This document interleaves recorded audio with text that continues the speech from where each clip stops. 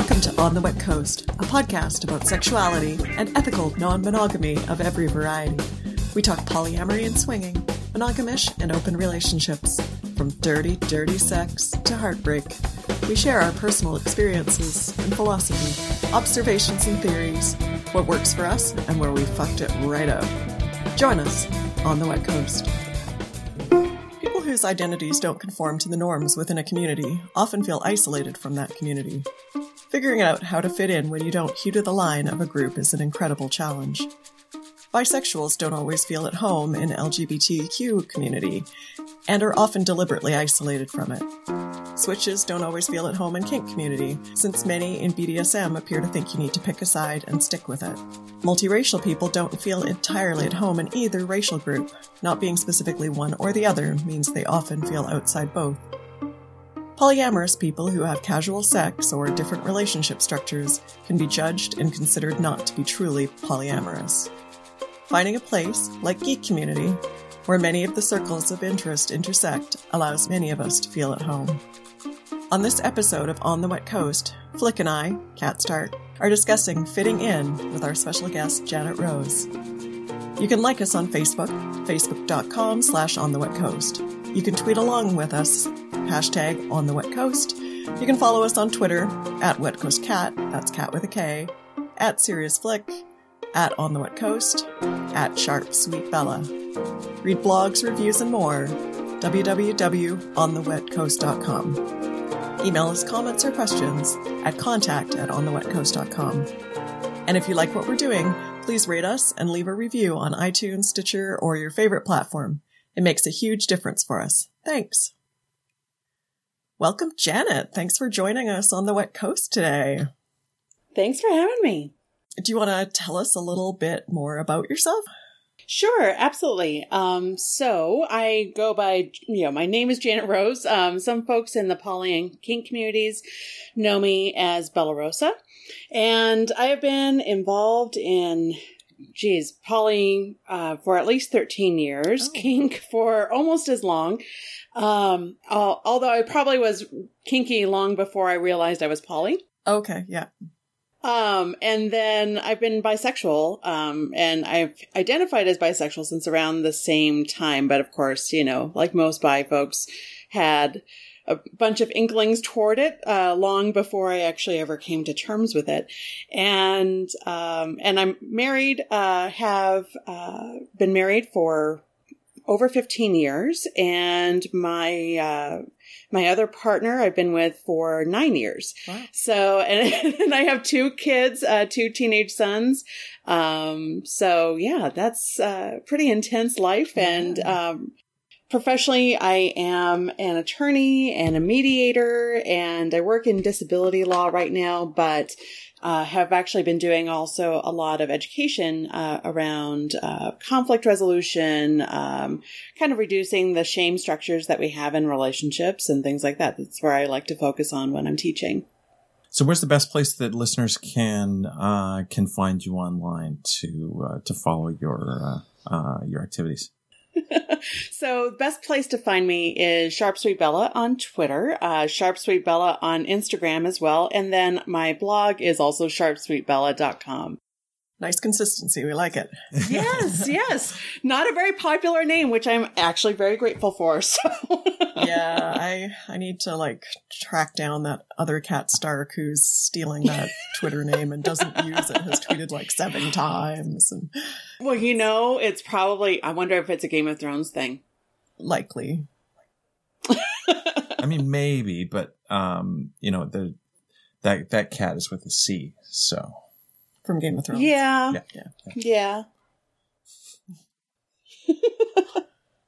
So we're here to talk about fitting in, and and I'm guessing that all of us have kind of felt in the various open and sex positive communities that sense of feeling left out, of not fitting in. Mm-hmm. Mm-hmm. Yeah, and that's sort of how we even came to the topic. Is Janet and I were chatting on Twitter one day and just realized that our conversation could definitely be a lot more than the conversation we were having. And there was so much of the, oh my God, yeah, I totally get that. Well, yeah, because I sit at the intersection of a lot of different identities, because, not just bisexual and polyamorous, but I'm also a switch. So that, I think whenever I start talking about my different identities, people's minds start going, well, but, yeah, whose side are you on? And I'm a half Mexican and I'm half white. So that plays into some of my identities as well. Mm-hmm. Well, why don't we start talking about the sexuality piece of it? Sure. And, as a fellow bisexual who, probably started fairly similarly, like not really understanding even what that was until I sort of got older and realized like, oh yeah, that's a thing. But even though I've been quite open about it with so many of our friends for a very long time, I don't really get included in any queer events, and again, being married to a man, I understand why, appearance wise, I come across as a straight person, but even people who know I'm not a straight person, don't include me in things, for queer people. Right. And that happens to me too, because I'm also married to, cisgendered man and my other partner is male as well. Mm-hmm. So that, even though I have a girlfriend, she and I don't spend a whole lot of time together because she has her own separate family, and two male partners as well. So, we've definitely faced a lot of that where we don't get invited to as many events, or when we're invited to events, we're kind of introduced almost as if we're the de facto straight couple. Yeah. And when she and I go to events together, I think because we usually end up having at least one of our other partners in tow, it's sort of like, oh, how cute, they're experimenting, type of thing. And I'm just like, no, we've both been pretty solid in our sexuality for a long time. But, just the opportunities to attend events together and alone is usually very few and far between. And when we do, it tends to be more female-centric events. Mm-hmm. So we blend in a little bit better at those events anyway. But we still don't get read as being bisexual. Yeah. Yeah. And I've sort of found until, we were bringing our girlfriend to events that, I suddenly kind of had like lesbian cred. Right. Because it's like, well, here's an example of a person whose pussy I munch on a regular basis, it just like, and once I got the queer haircut. Yeah, the queer haircut made a big difference. It made a huge difference. And like suddenly it was like, oh yeah, maybe you actually are, as opposed to like, oh yeah, you're just saying this thing. Well, yeah. And I think there's a lot of pressure on us to prove that we are bisexual. And yet, if I were to really, truly prove that, I'd have to have sort of all my partners together in one space, which we do on our Geek Hive nights, but Geek Hive nights don't count because these are people I'm inviting to my house. We host these parties that are for our geeky friends. And so that's the only time that you're going to have like all of us in the same space together to kind of prove that, yes, I am. But then you run into the poly problem of, well, you're bisexual. So therefore you're also, you can't commit and all of this other stuff, that kind of goes along with being bi. But there's a lot of pressure on us to prove, that we're bi, to be out with our same sex partners more often, to prove that we're not really straight masquerading as bi. Well, it's funny. You sort of, you talk about the perception of, of bisexual people being unable to commit, which in the past was also, one of the things kind of, wielded as a cudgel against, homosexual people in general. Yeah. But you often see those sort of, memes and dispelling myths about bisexuality, about, it's, we're not into threesomes. We're not into, we're not promiscuous and and it's like, well, some bisexual people are, right? Like and so sometimes people, in an effort to dispel, stigma and stereotypes will sometimes, throw other people under the bus. and so sometimes there's kind of like this sex negativity that gets thrown around and because some bisexuals are promiscuous or into group sex and like me. Yay! Well, and oh yeah, go ahead. No, go. I was just going to say, and I think, so that increases the shame that bisexual folks end up feeling. Because, and for me, I come at it from a place of, if you've opened up your relationship, because I know a lot of folks who are bi, myself included, who use polyamory or swinging or any of these other types of non-monogamy in order to be able to really live what they feel to be an authentic life. For example, my partner, who I call Warrior on my blog, he always feels like he does really need a balance of masculine and feminine energy. And so for him, being poly, being open is a way for him to be authentic to himself without having to sacrifice or choose a side or anything like that. And I see those memes all the time, and I really want to kind of scream back with, there are those of us who have found that non-monogamy is acceptable and agreeable to us. It still doesn't mean it still means I'm not going to sleep with you, don't assume that just because I'm into non-monogamy means that I'm going to sleep with you. But, by the same token, I feel like, you're cutting off your nose to spite your face. That where we counter these, cheating myths and everything like that about bisexuality, and the myths themselves are dangerous and destructive. And there are plenty of bisexual folks who find, authentic happiness in monogamy. Mm-hmm. That's wonderful. Like I'm all for anything that you have come up with that is self-actualized. But don't throw the rest of us under the bus, because your choice and your agreements with your partner or partners is different than what mine looks like. Both are still authentic. Both are still wonderful. And, and that assumption of promiscuity, really denies, I think, the authentic nature of really coming to terms with your own sexuality and having those conversations with your partner.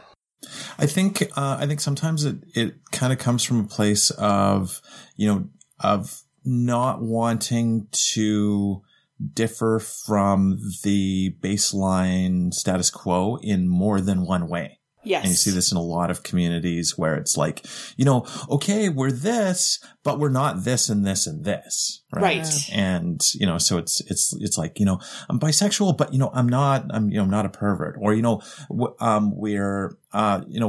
we're into kink, but there's no sex. Or we're swingers, but there's no threatening feelings going on. Right. So, it's often, kind of, it's like, trying to reduce the amount of threat there is to muggles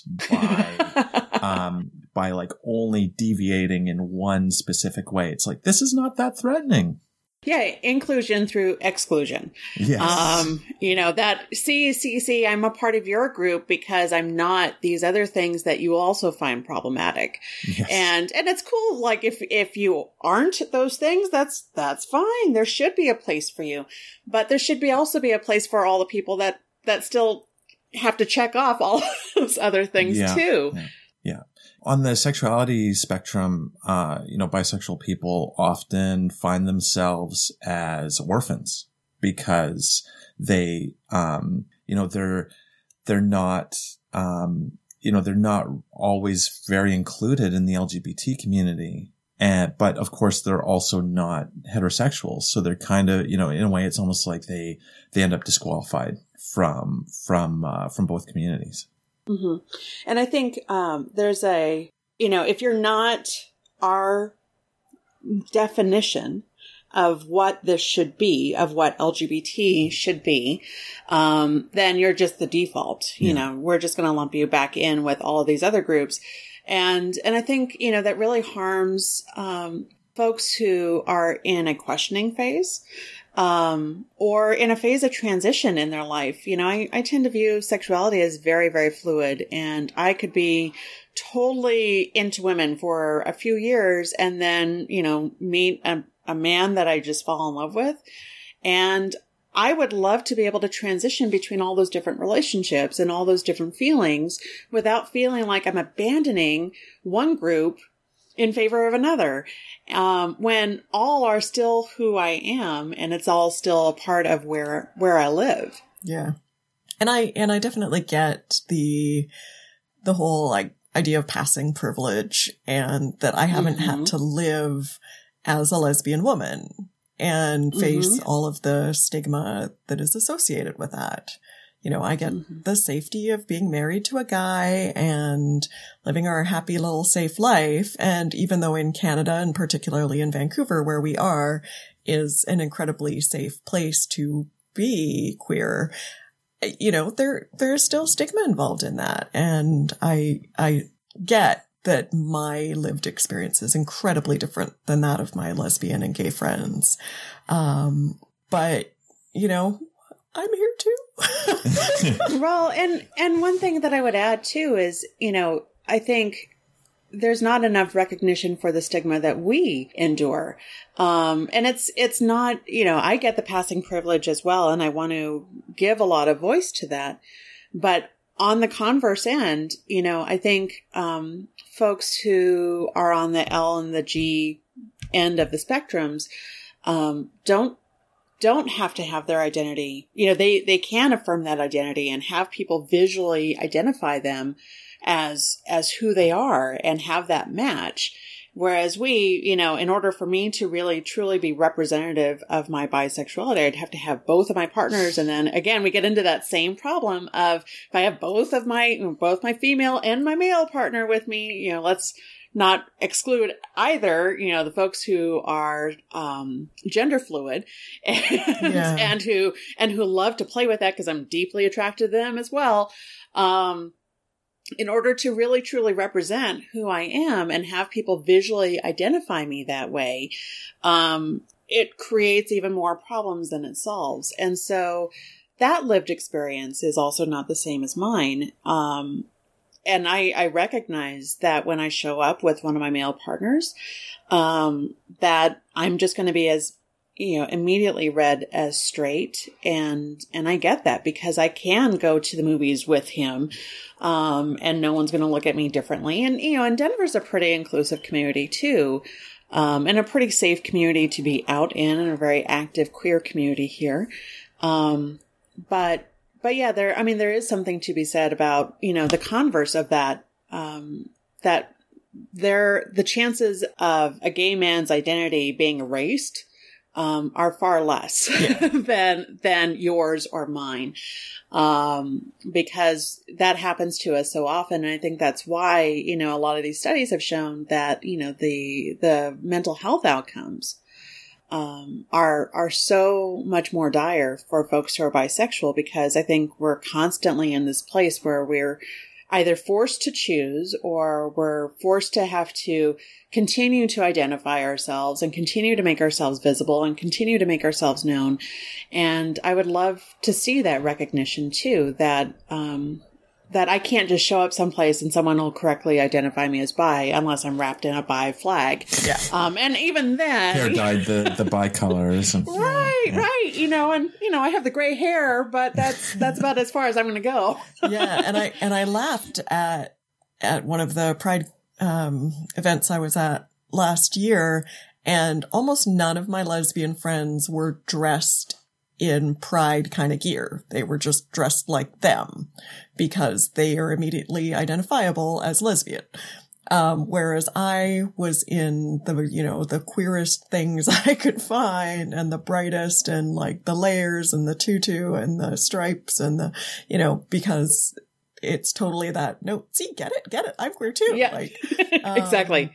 You know, jumping up and down and screaming my bisexuality because it's just not immediately evident. Well, Pride is a very, it's often very bi exclusionary. Yeah. Yes. I don't know that I've ever seen a bi flag in the Vancouver Pride Parade. Yeah. And a friend of ours had approached, I think it was the Toronto Pride, asking about, I can't remember the exact context, but, about sort of, bi context in Pride. And the response back was that, allies are welcome. Yep. And and we had all that issue with London Pride, where not one bi group was included. And that was this past year. And, considering the history of Pride and I think the rich diversity that they have always aimed for, bi always seems to be an afterthought. And, in fact, there's a group in Denver called PAVES. I can't remember what it stands for. I hate myself for that, but they, in their history, it says, PAVES arose from the frustration in the status quo. Pride Fest 2015 in Denver was the final straw. When we asked vendors about bisexual representation, we were cursed and yelled at. Oh, wow. That's when we decided to make some changes. For Pride Fest 2016, we held fundraisers to raise money to build a float. And they were actually very, very present at this year's Pride. I was really glad to see them. They were kind of close by to the polyamory booth and the leather booth, which tends to be it was like Janet Central. Yeah. Right there. Like all the groups that I'm involved in that I love were all sort of situated in the same place. But other than, I think some homemade crafts that they made, like they were making some keychains and some, crocheted stuff. They have been really working very hard to create a sense of community, doing bi speed dating and all this other stuff, which I think is super cool. We still, I still have yet to see much representation in some of our, local publications and some of our, the center is sort of, we call it the center here in Denver, is our LGBT group. And I remember, I was on a LGBT bar association. I was on their board for a little bit, and there were two bi women who were on the group. And both of us felt like we constantly had to establish our cred. Even in a professional organization, that we had to remind everyone that, hey, bisexuals exist. And yeah, we're both married to men, but yeah, we're still here. And it was like we got a pat on the head sometimes. Yeah. And that's within a professional organization. And that just sort of, sadly, I've kind of come, I won't say complacent, but I've just grown to expect that, and to expect that I'm going to have to demonstrate and perform my bisexuality in some way in order to feel like I'm included. But even with that, even if I can establish some realistic, like, hey, Janet really is bi, then there's still that stigma. Yeah. And it's an uphill battle all the time. Like maybe there should just be a certification body, right? Like, you can just say, yeah, I'm actually a certified bisexual. Yeah. Here's, show your papers. Yeah. Show your papers. Here's my association card. So, and then people will go, oh, okay. So it's not just a phase. Yeah. I could maybe get a stamp card for especially at Desire. I'd get a lot of stamps for like all the pussy I lick and all the women I fuck. Yeah. I've done my time. I've done my duty. Yeah. And maybe we could call it Platinum Star, because I'm so sick of the Gold Star standard. Because I get that sometimes, and fortunately, I think there's enough out by folks that I don't run into this very often, not as often as I think some of my partners have within the gay community, and this badge of honor of I'm a Gold Star gay, like, honey, that's great for you. I appreciate that, but now you make me feel dirty. And in the leather community, we've seen that too, where like someone hosted a party where it was like all pig, no fish, a very subtle dig at those who screw women. And it pissed off a lot of people, because actually, our leather community, I think, kind of tends more toward queer, which I tend to use queer as more of a very inclusive, you have to kind of prove your cred by being activist, that it's an earned label in some ways for me. but it tends to be a little bit more queer friendly in that respect of, we're going to recognize these things. But then you have these old school, old guard folks who are throwing these parties. And it's a really sad commentary on, if you've touched pussy as a man, then, you're tainted.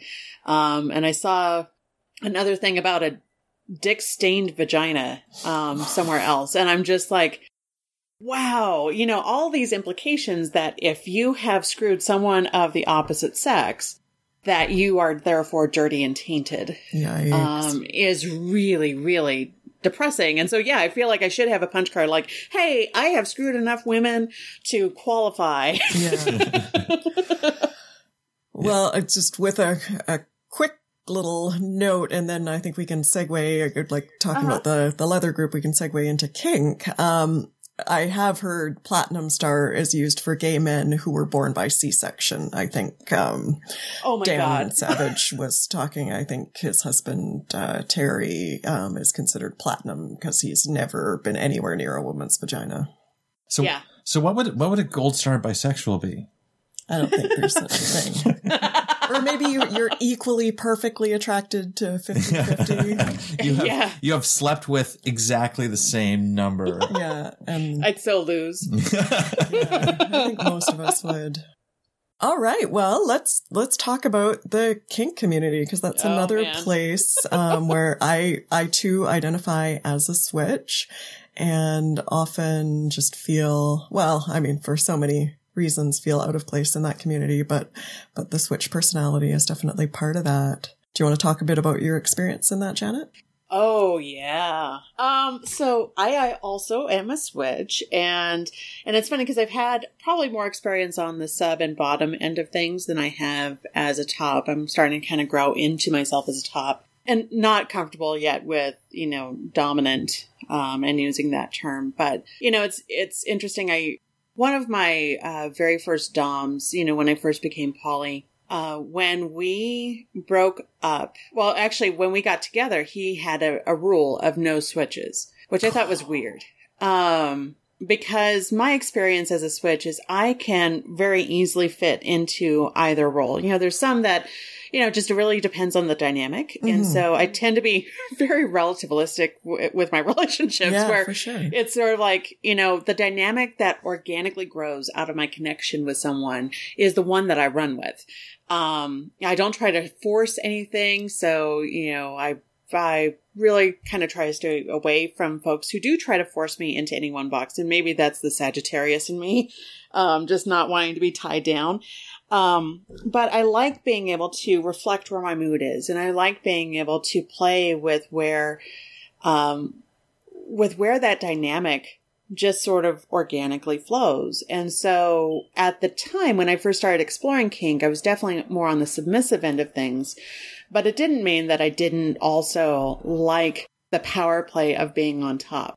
And I like actually being able to get into the juice and the meat of that and really be able to play with all these different dynamics all at the same time. And that's what I find the most fulfilling about kink for myself is being able to truly be myself and let go and surrender, and even surrender even when I'm in that top space of being able to go with that flow and really nurture that dynamic with action, and whether it's sex and whether it's play, whether it's, flogging or, sensation play or whatever. I love being able to roll with that, to the point where I kind of earned a reputation of topping from the bottom all the time. Mm-hmm. And it's, it's partly because I just don't like being confined to any one role. I'm not just one thing. I'm not just a submissive. I am not just a seductress. I'm not just any of these things. I am all this multifaceted everything, and switching gives me the freedom to really be that. Yeah, I think the sort of switch phobia, it's I've noticed that there's kind of a perception of what being dominant is, right? And so I think that that if you're a switch, then you couldn't possibly be a real dominant. Yeah. And you couldn't possibly be a real sub. And so it's kind of like, I don't know whether the idea is that, the energy will be wrong, or that, that you might decide you want to top the dom or something. Like, I don't know what it is exactly that they're afraid of, but it's, as someone who is, typically dominant, I've often felt like, I'm not a real dom because I don't sort of fit into the kind of, aggressive and intense and, I feel like there's sort of a dearth of different role models for kink identities. And there's not, and certainly, switch is something that isn't modeled very much. And, and also, different types of domination and different types of submission, that we tend to see a very kind of narrow slice of roles portrayed. And I think, people often feel like that's what being dominant is, or that's what being submissive is. And if you're not that, then, you're just dicking around. You're not a real kinkster or something. And I found kink fairly unappealing from what I had witnessed because of those sort of classic roles. Until we went to an event where we watched this couple and he was so incredibly tender with her. And I saw that was possible. And a switch went off in my head, and Flick and I talked about it and started playing around with it and realized that was the kind of dom that he was. And there's this tenderness in that I felt safe with, because I've always had a real revulsion reaction to like aggressive men, or like aggression in general, aggressive women as well. It just, I think with my anxiety, like it just triggers that. And I'm just like, nope. And so I often have a real reaction to like the really dom types, that I'm just like, yeah, no. But when Flick and I started playing around with that dynamic a bit, I was really into it. And the type of role that he brought to it, like in his personality and a really specific connection we had, allowed me to look at something that I thought wasn't for me. Yeah. Well, and I think when you do have examples of that, it can change your world, because then it opens up all of these other different types of expression. And I think there's way more kinky people out there than we give people credit for. And what counts as kinky for one person is like, every day for someone else. Yeah. But for me, that's actually one of the biggest compliments I get when Warrior and I are playing together. So we were at Thunder in the Mountains, it's in its 20th year. It's a huge kink event, 50,000 square feet dungeon, which is incredible. Yeah. And so it's a lot of fun, and there's a lot of different personalities and a lot of different types that go there. And so what he and I do, we do a lot of grappling play, and we do a lot of punching, and we do a lot of very visceral, like if we use toys, it's pretty rare, because, he does MMA and jujitsu, and I just try to keep up. But it was interesting because someone came up to us and said, I've never seen a really good brat ever.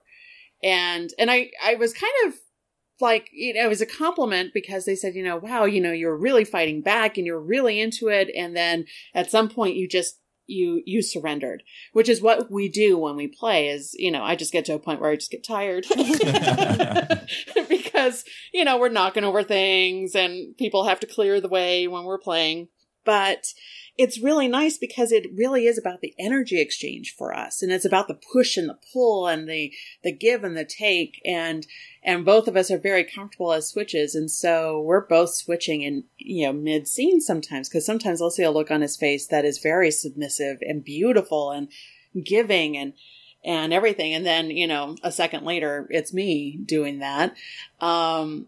And it was interesting to have someone term it as brat play, because I didn't really view myself as submissive in that time, that we were coming at it as equals, and really vying for control until one of us just finally gives up that control. And it's usually me, because I'm very comfortable doing that.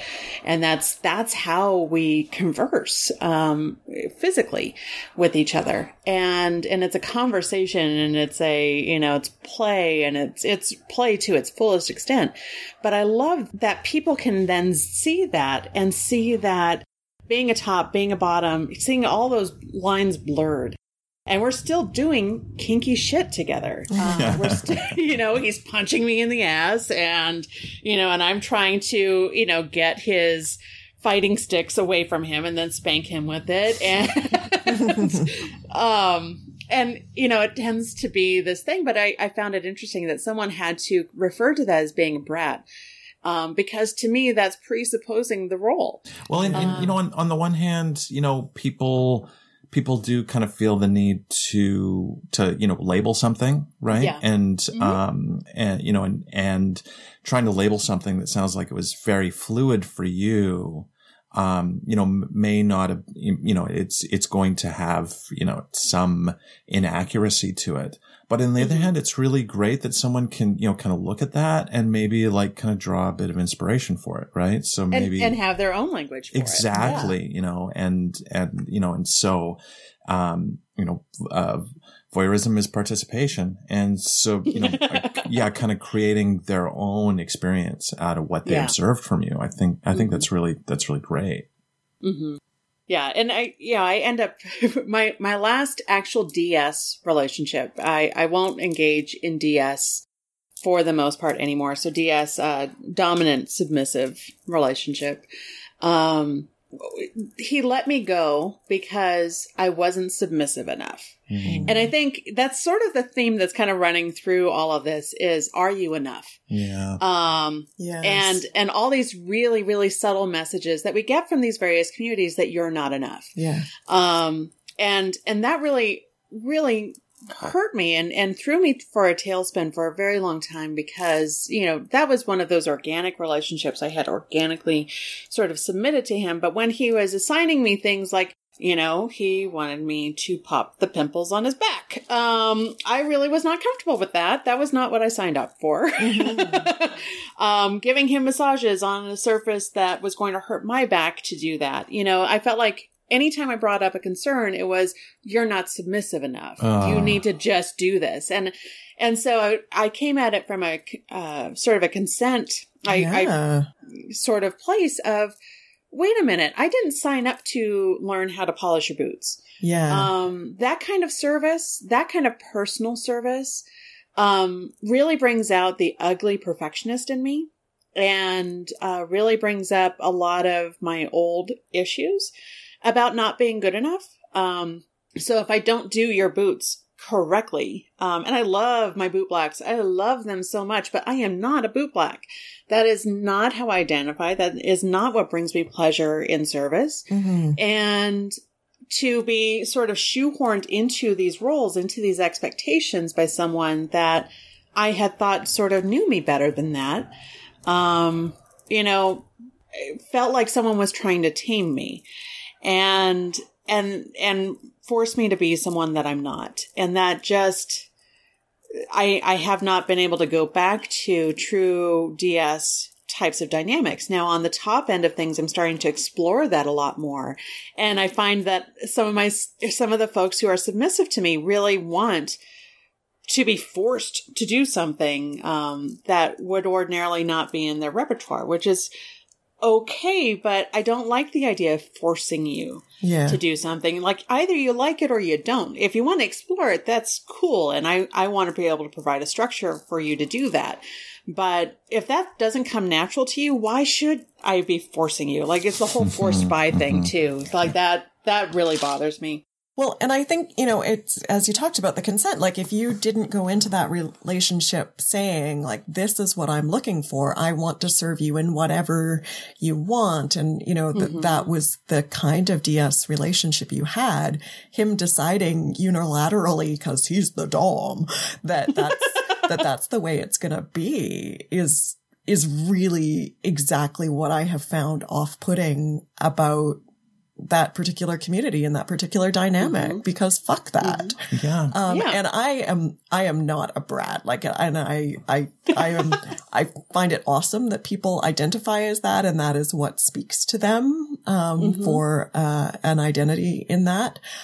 I do not have that speak to me at all, but like, fuck you if you want me to do something that I don't want to do. Like, Right. I'm not a brat. I'm just like not going to do this crap because it's bullshit. Well, I want to jump in, and I feel like there are ways that he could ask a partner to do something that they didn't want to do, differently, right? So him trying to dom you into doing something that, wasn't part of your submissive expression, that's a little bit fucked up, and It's a bit abusive. it's a bit abusive, and It is. and whereas I feel like if he'd said, I know this doesn't really do anything for you, but I wonder if we could experiment with it a little bit, if you'd feel comfortable, maybe just pushing through this, because I feel like this is something that would that really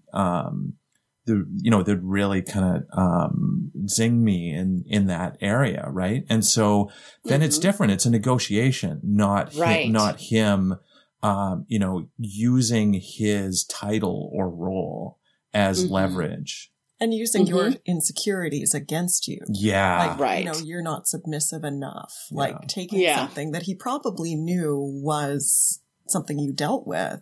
Right. And wielding that as a cudgel against you, as opposed to the kind of cudgels that you might have consented to him wielding against. Right.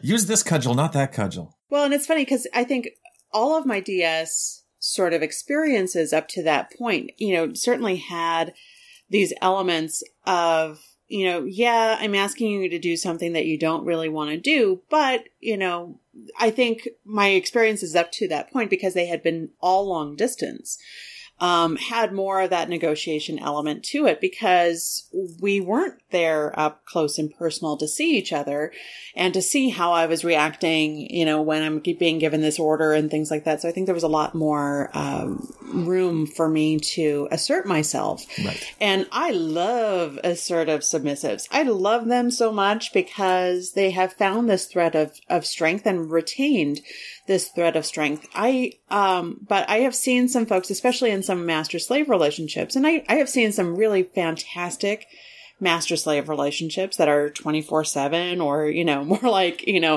18/5. But I've seen the ones that are the most successful are the ones that leave room for that check-in, that leave room for that renegotiation. You could have been together for 20 years and you're always, on your knees when he gets home from work, type of thing. And I've seen that work out well, but you've had knee surgery, so you're not going to be on your knees the whole time.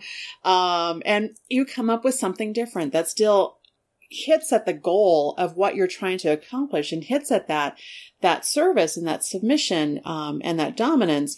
But you can be flexible with it. The ones that are the least successful and the most borderline abusive, and I do a lot of work in teaching. This is actually how I got started in teaching, was actually teaching about the differences between happy, healthy BDSM and BDSM that, or abuse that's disguised as BDSM. Yeah. I did a lot of training in the Denver area. We were having some, this is such an aside. But we were having some issues with some, serial rapists in the community who were using BDSM as a means of controlling and abusing other people. And there was no recourse for that. So I started with the city attorney's office. I expanded to the Denver district attorney's office. I worked with the Colorado Organization for Victim Assistance and taught at their statewide conference. Just to get that information out there that, just because someone's getting hit does not mean it is abuse.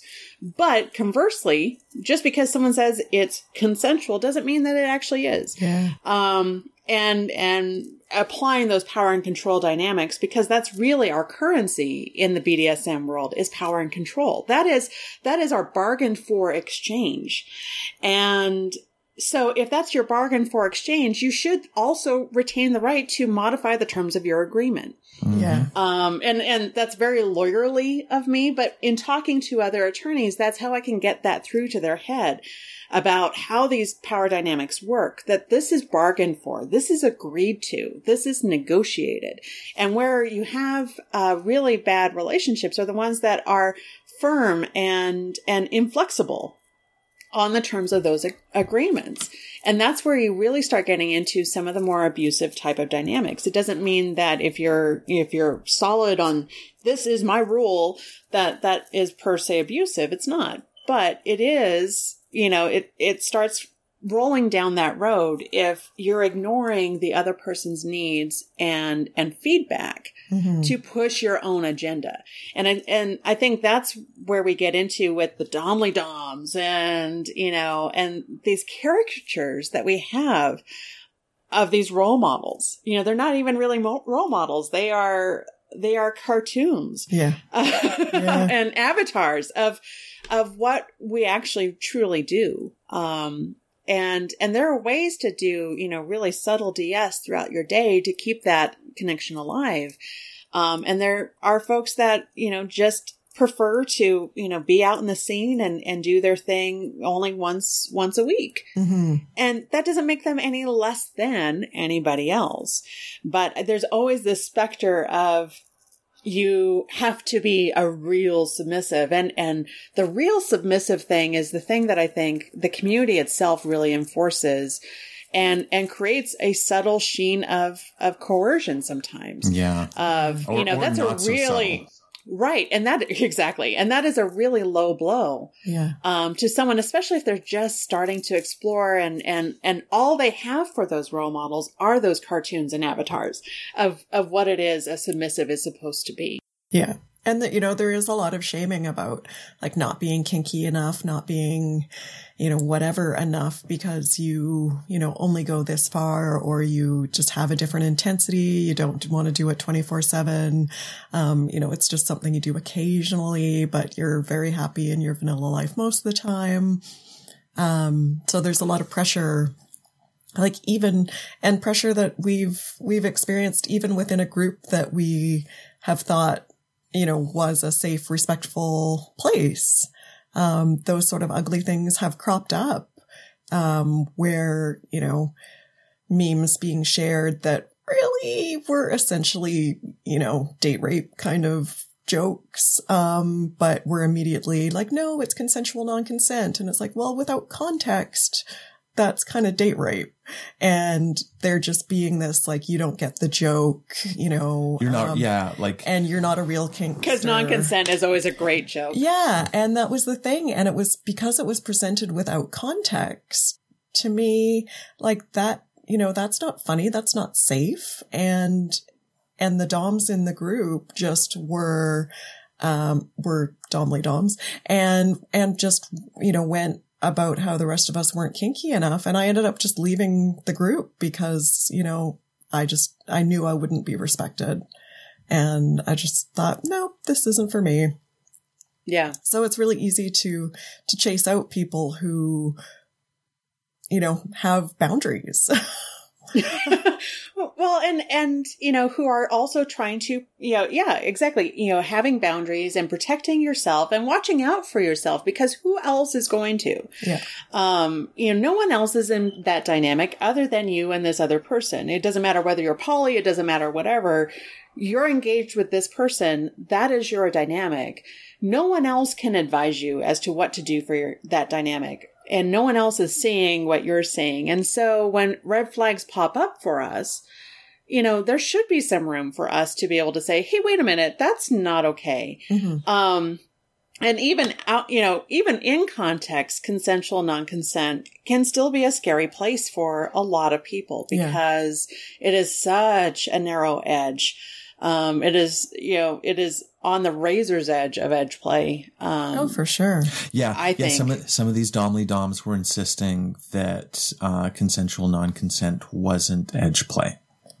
And it's like, you can't do it at the dungeons here. I mean, maybe it's different where they live, but like, unless like, I'm not even sure you can do it at all, but I think unless you've cleared it with the DM, which I still always think of Dungeons and Dragons whenever I hear them talking about the DM. Sometimes and I'm like, that's not too far off. I brought my dice. Yeah, actually. Go talk to the DM and he'll have you roll a saving throw. Yeah.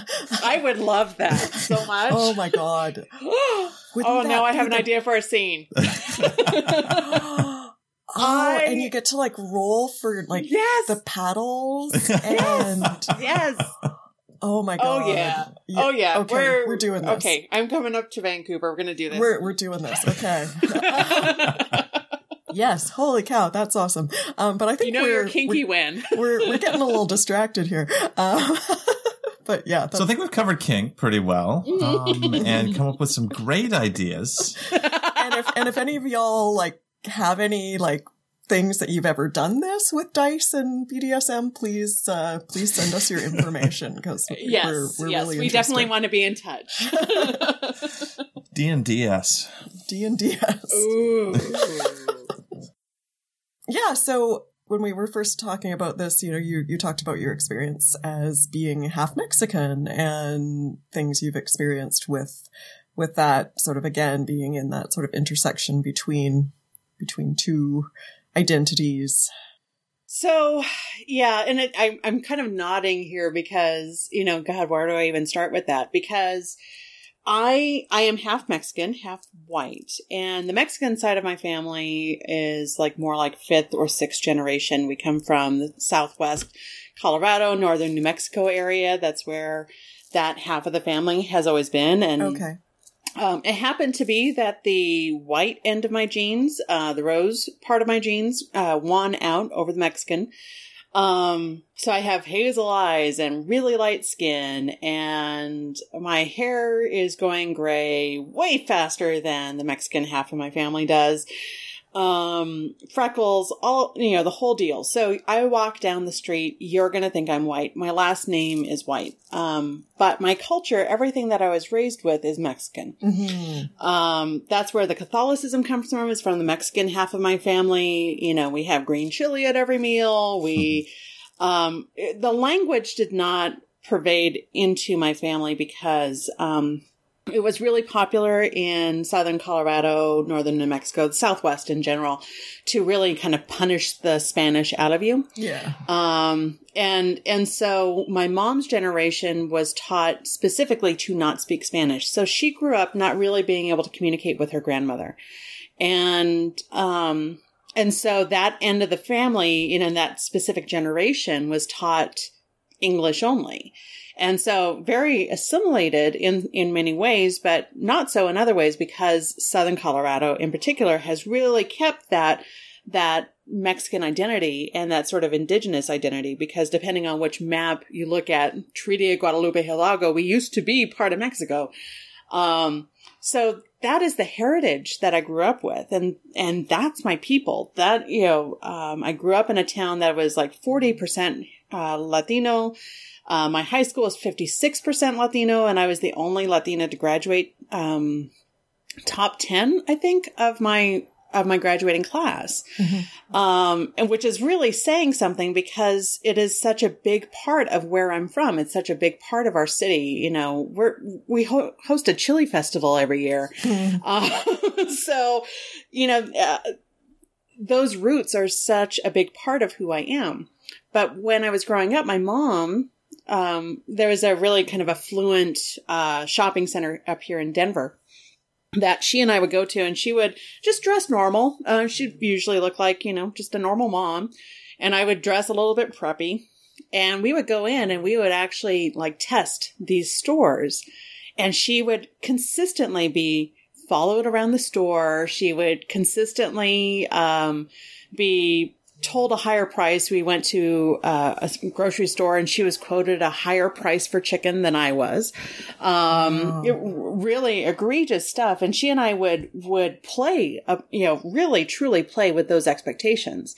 And then I would come in and I would be, not followed in the store and treated really nice, and she would be treated really poorly. And so then we'd come back and talk to the management about what we experienced. So we were kind of our own little like investigative crew when I was growing up. And so we'd really deliberately play upon those expectations. But now that I'm grown, I feel like I constantly have to justify the fact that I am Mexican American, that I'm Chicana. And I used to work for a group that runs Hispanic leadership conferences for youth. And I remember those kids would be looking at me like, why the hell are you here? Mm-hmm. And so then I would start talking Spanish. My Spanish has been very low lately. I have not had a whole lot of practice, but I would start speaking in Spanish, and I would start saying things with a Spanish accent so that they would really get the fact that I'm one of you. Yeah. But as we kind of progress and with some of the current events that are happening, especially when we look at, building a border wall and all of this stuff that is really impacting the Latino community, I need to be very hyper vigilant about the fact that when I speak up, it is going to be read as white. That even though I have not faced the level of discrimination that my mom has, or that my grandfather has, getting passed over for promotions and things like that, even if he was the top scorer on a test.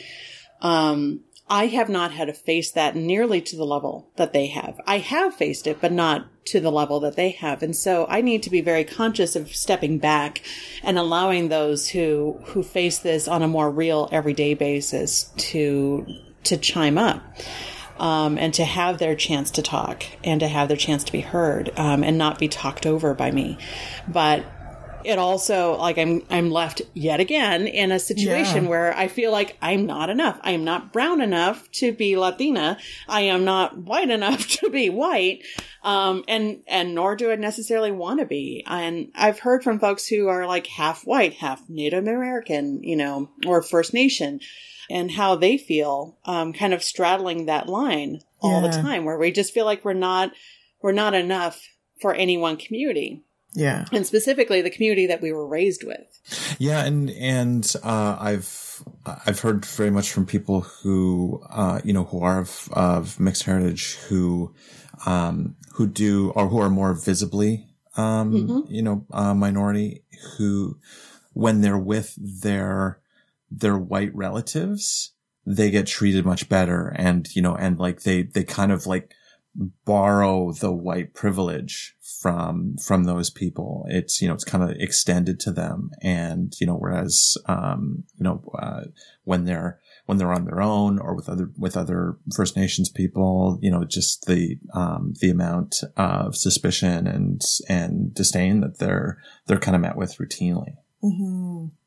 And I think there have been a lot of problematic white people who appropriate culture in order to do that. So in Mexican American culture, appropriating Dia de los Muertos and sugar skulls and that whole imagery is a really big deal. Cinco de Mayo, don't even get me started on Cinco de Mayo, because Cinco de Mayo, I know the actual origins of Puebla, Mexico, and that's our sister city from where I grew up. So I grew up with those stories and knowing the reasoning behind Cinco de Mayo.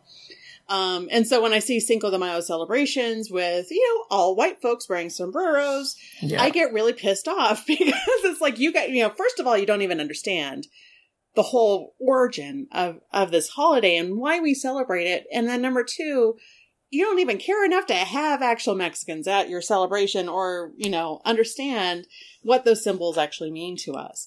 Dia de los Muertos, a lot of people have been really pushing back on that lately. Yeah. So I think it makes it a little bit hard for us to be true advocates within those communities. At the same time, I try to use that privilege to bring awareness to that, but it's still hard because I still feel really icky doing that. I feel like I'm appropriating myself sometimes. Yeah, that sounds really difficult. And I think you also, you mentioned how, in sexual situations, how your race can actually get fetishized. Oh God. And, and the, say something in Spanish and, and a lot of the kind of sexual stereotypes around race can really become kind of, icky and intrusive. Mm-hmm. Well, there's the whole Madonna whore complex. Yeah. Right. And, there are some very deep, symbolic things for that for me. But I get a lot of, ooh, you're a hot mamacita. Like, if I have to hear that one more time, I am going to drill, a nail through someone's head. Just like I cannot stand that. And they say something sexy to me in Spanish. I don't face it nearly as much as, I think folks who are Black in the community or Asian in the community, tend to, but I see that fetishized a lot. And, one of the first topics that comes up for someone who's Black is race play of some kind. Number one, why assume that they're into that? And I just find it really abhorrent. And my more successful kink relationships have been with people of color, because I think we just get each other and we get the fact that we're not here to fetishize, our backgrounds and our families and our structure, our of how we engage with the world. We're here to have fun together. Yeah. And to contribute to each other. And I try in all of my dealings to make it a very person-centered, rather than stereotype-centered. And unfortunately, especially the kink community, I think sometimes can over-fetishize race, fetishize it at all, but then to a point where it just becomes really like, what the hell are you doing? And why would you assume that about this person? And, I think on a more subtle level, and actually Kevin Patterson talks really, I love Kevin so much. And he teaches me so much, and he is able, I think, to really demonstrate to me, times where I should be jumping into the conversation and times where I really need to sit back and let other folks, be heard. I love the work he does in this area. And we talk about this a lot about, the fetishization of race, and culture. I watch it sometimes too, even, when I'm belly dancing or something like that, because that can also be appropriative as well. So it's something I want to be very mindful of no matter what I'm doing. But unfortunately, I think it permeates in the kink world a little less than it does in other places. But you still see it in the LGBT community. You see it in the poly community, where it's like you see someone of color and suddenly you have to make their color the topic of conversation. Yes. Well, I think there's, I think white people don't necessarily have any appreciation for how charged those things could be. And so they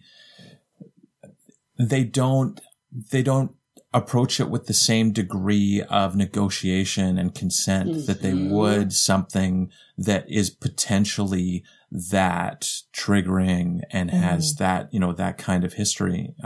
So, some people are very into it.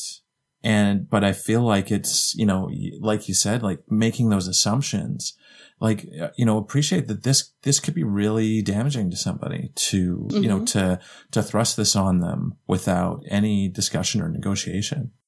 Well, and really exhausting too. I mean, one of the nice parts about kink is that you get to turn your brain off for a little bit. Yeah. If you're on the submissive end of things, your job is to do what you're asked. And it was absolutely one of the most appealing things about kink, right. Is because I'm a control freak and hell yeah. Yeah. Just the classic perfectionist type A, and to just like be like, here is a task. I must do the task. It's like, it's quite freeing. And to have to be constantly on guard in that situation, for your identity and for like these unexpected attacks, that people may just from complete ignorance not even understand is an attack. And it's much like, grabbing someone in a chokehold without asking for consent. Like, Right. that might be just fine, but there's a good chance that this is a really triggering experience for someone. And if you haven't talked about that, you should never, ever, ever do that. Well, and I find, for me, it's like very similar to like mommy play. Like, don't make me do something that I have to do all the time.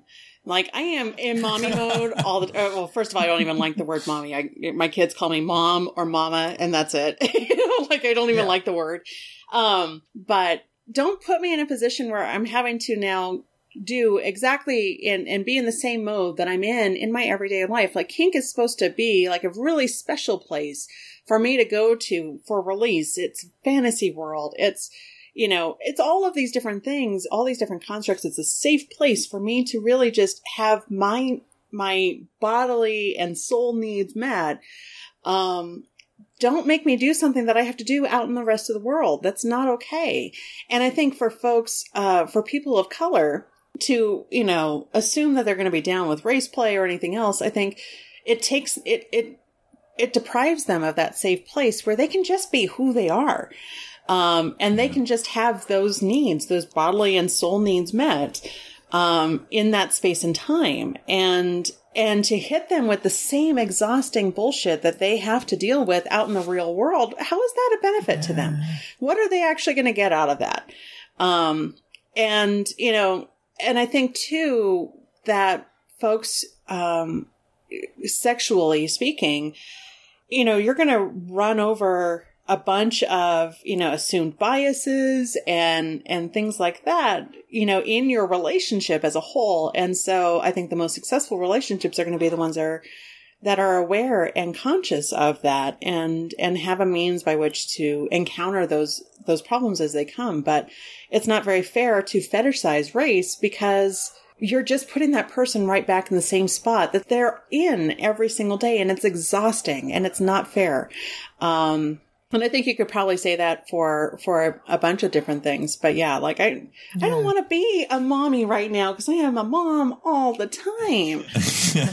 Like, ooh, let's do lawyer play. No, let's not. Like, I'd like to not be a lawyer for a little while. That's okay. Yeah. Wow. It's also a lack of creativity too, I think, that you're going for some low-hanging fruit. Yeah. Yeah. What's the most obvious thing that I could fetishize at this point? Right. And let me reinforce to you that this is what I see you for. Yes. Yeah. That I see your skin color and yeah, we should be seeing skin color, but then not making assumptions based on that. Yes, exactly. So, harsh segue. Just because we know that we've got some limited Right. time here, and we're definitely, it's like we chose too many interesting things to talk about. We'll have to do a part two sometime. Well, I mean, fitting in is a broad topic, and ironically, one of the places that I've had kind of the most stress about fitting in is in the polyamorous community, and stress about am I too slutty? Is sort of my relationship style going to be off-putting to people? So we kind of talked a little bit earlier about how, often, especially in sort of their public face and how they, kind of present themselves in like articles and interviews, polyamorous people often really try to kind of de-emphasize the sexuality of polyamory. It's not about sex, it's about it's about love and relationships. Yeah, and we talk more about this than we do about sex, and so as someone who does a lot of recreational sex, I find those messages pretty alienating. And yet, a lot of the people that we do meet, that we talk to, there's so much more overlap between polyamory and kink and polyamory and swinging and, and so, it's often, it's hard to know, like, how much do I out myself to these, to this poly meetup group and stuff. Well, and then it becomes the dirty little secret.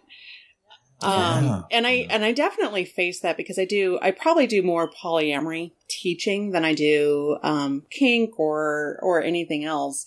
I tend to just get booked more in poly spaces and for poly talks, probably because of the conflict resolution background. But I see that a lot where, I'm seeing a re-emphasis on loving committed relationships. And I view commitment a variety of ways, and it's interesting because I do have a partner. I like even calling him a partner is really, really a broad term. But I have someone who's been in my life since I was in college. We were fuck buddies in college, and we just discovered like, oh my God, we actually really like each other a lot, and we want to stay in touch, and we've stayed in touch for 20 years. And it was interesting because when I saw him finally back in December, we sat down for dinner, and he was talking about how he wants to go out and save the world, in this corner of Afghanistan or whatever else. And I was kind of giving him some shit like, well, you're probably never going to settle down and into a relationship. He's like, well, I'm in a committed relationship. I'm with you. I always keep coming back to you. And even though we only see each other once every few years and we talk, over text and email when we can, I found that to be a really interesting definition of commitment for him. That, and I was really just touched and kind of got teary-eyed when he said that because it is true. We've been a part of each other's lives for 20 years. We revolve around each other, and he does always end up coming back to me. He dates someone and I'm still in his life, and I'm a constant in his life, but it's more than just a friendship. It's deeper than that. And so how can we possibly qualify that? He's not in my Google Calendar anywhere. It's not like, I'm having play dates with him that I have to, talk to the other partners about or anything else. We just kind of catch things as we can.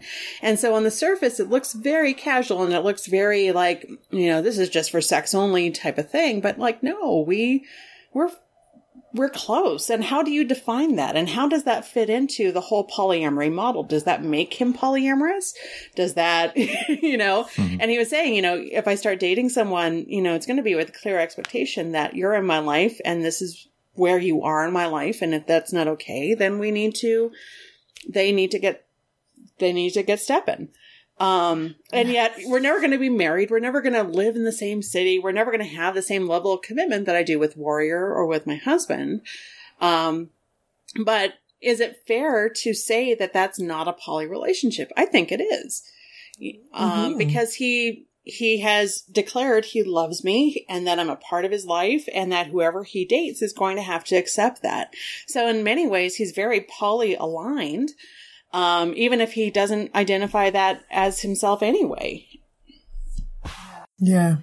No, it's really true. And I think often there's a temptation to exchange one status quo for another. Mm-hmm. Yeah. Right. I think that can happen in polyamory or other open relationships where it's like, it should be like this and our partners should be like this. And, and these are, this is what it's going to look like. And so often the polyamory that we see, in media is I guess kind of like polyfidelity. Yeah. Where it's like, it's often monogamy plus one or, monogamy times two, in the case of quads. And, and I don't really know that anybody that I know in polyamory fits into those molds. It's a really narrow standard, and it's not the way it always used to be. It used to be that the polyfidelitist folks were like seen as the freaks. Why would you want to close this? It should be open. It should be, everyone coming and going as they need to. Yeah. And that didn't used to be the standard. But I think, going back to some of the bisexuality thing of we're not promiscuous, we could do a whole new podcast about my issues with the term promiscuous, and how it's misapplied, especially to women. But there's no one definition of what that is. It's just sort of like it when you see it. But it gets, I think we see we want to be accepted. So therefore we're going to align ourselves closer to what society already has, as more of a stepping stone to make ourselves acceptable. So we see that in the LGBT community, where we see folks who used to have, especially some of my lovely gay leathermen, who have all these multiple play relationships and everything else. And there's a lot of pressure on them to be very heteronormative. You need to make your relationship look like the dominant culture in order to be accepted. And it's a really sad statement that internally we have aligned ourselves with this mainstream that itself is just a stupid standard. It's a default mode at best. And so why should we be getting closer to the default mode when really all of these different identities, all of these different things are about creating who you really are and about really defining that and establishing that and being self-actualized. And we see that pressure in the poly community as well, where, you see these closed triads, that for me are just like, wow, I can't participate in that. I'm way too free spirited and I'm way too, if I feel a certain dynamic come up with someone, I want to be able to pursue that. That's the whole reason I became poly, was to be able to not have artificial limitations on how I feel about people. And go ahead. Oh, I was just like, it's a classic respectability thing. Mm-hmm. Like, it's like, if we do this, then we're more likely to be accepted. And it's like, oh, but we're not, we're not this big bunch of sluts. We're about the love. Right. And, we have noticed that we, will take Iris to events, but we certainly don't talk about, the group sex we had, with other people on the weekend, like with our vanilla friends. Right. So we do the respectable, like, oh yeah, but this is a girlfriend. This is someone who is special, who matters, like la la la. But don't talk about our anniversary orgy or. Yeah. Like there's a lot of that happens because it's like, oh, well, this is an acceptable way to be open. Right. And I, it's interesting too, because, I had mentioned about, Mexican American and growing up in Southern Colorado and how there was all this pressure on my mom's generation to assimilate. And so this is the very same thing. This is assimilation. Yeah. This is, because what was happening back then, even though Zoot Suit riots and all that stuff were happening, because that was an awesome piece of our history. There was also, there was face powder being sold so that you could make your face a little bit more white. So, or calling yourself Spanish instead of Mexican or Mexican American or Hispanic or whatever term was popular back then, or least popular back then. And I still see that in some parts of my family where there are folks who insist that we are Spanish. And I'm like, you realize that we're from New Mexico, right? Like, that's not Spain. and we are very far removed from our Spanish ancestors. And there was this whole move to reclaim, and make ourselves more white to be more accepted. And it's a really shameful thing. And frankly, it does come from shame. It comes from the shame of being authentic and being able to stand out for who you really are and find that acceptable, because we have so many communities that reject us when we are actually authentic to who we are. So I feel like there's always a part of me that is vanilla in every single space that I'm in.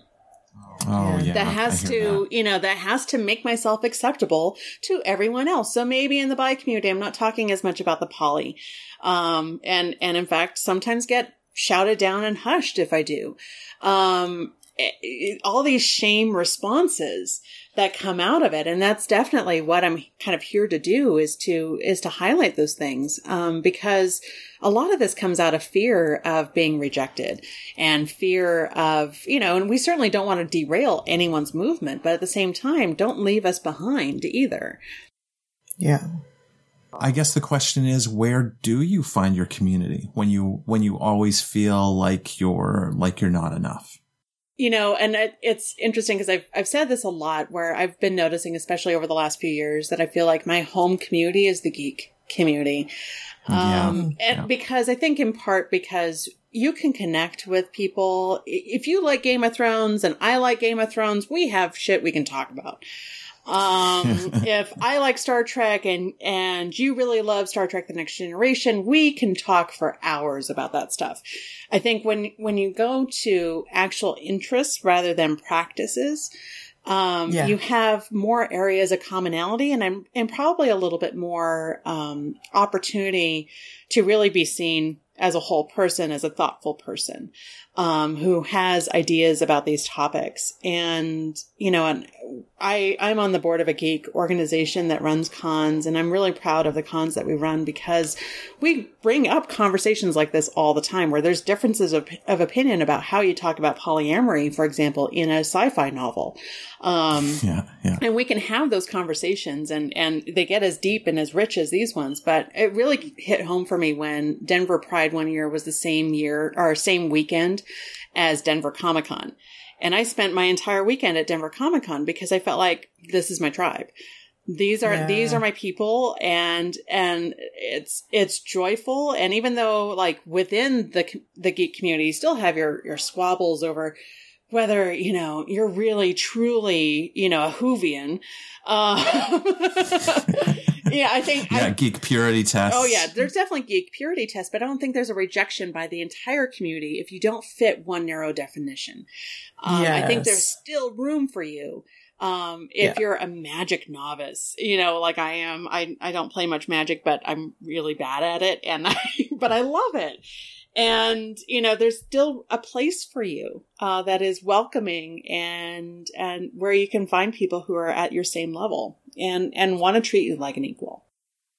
And it's fun to see the intersections, like we, finding the group from Life on the Swing Set and going to Desire. One of the first things that like absolutely sold me on the trip was when I found out that they turned the cowboy theme into Space Cowboys and did kind of a Serenity, and I just about jizzed myself. Like I almost did too just now because it just like, it's like, these are my people. And even, on Twitter, like Astroglide, the lube company, are huge Supernatural fans. And like, just, seeing all the Supernatural tweets that this lube company does that I'm just like, this intersecting Venn diagram of my interests, and like, there's just these really kind of amazing moments of where the two things really connect, where they intersect. And I'm very lucky. Denver, I think, has a very, I think we have more overlap in our communities here in Denver than I've seen in other cities, but yet the one uniting tie that I have for a lot of these is the geek community. And so that's why, like I host house parties that are geek themed, but it's like, it's lifestyle friendly. It's LGBTQ friendly. Anyone can show up because we're here to celebrate who we are. And to have a place where we can do that and, where you might not be a big gamer, but someone else is, and we have plenty that we can talk about and we have plenty that we can learn from each other about. And I just think the geek community in general has become so large and so expansive that I think it's much easier to be out as geeky and then to layer all of these other things on top of that. It just becomes yet another facet of your identity. It's like building characters in D&D. Well, thank you so much for joining us on the Wet Coast, Janet. Thank you. Can you just remind us again of your Twitter and your website? Sure. So my Twitter name and my Instagram, I'm active on Instagram too, Sharp Sweet Bella. And then you can find my blog at sharpsweetbella.com, where I talk a lot about pretty much this type of thing. Awesome. Thank you guys so much. So thanks for listening.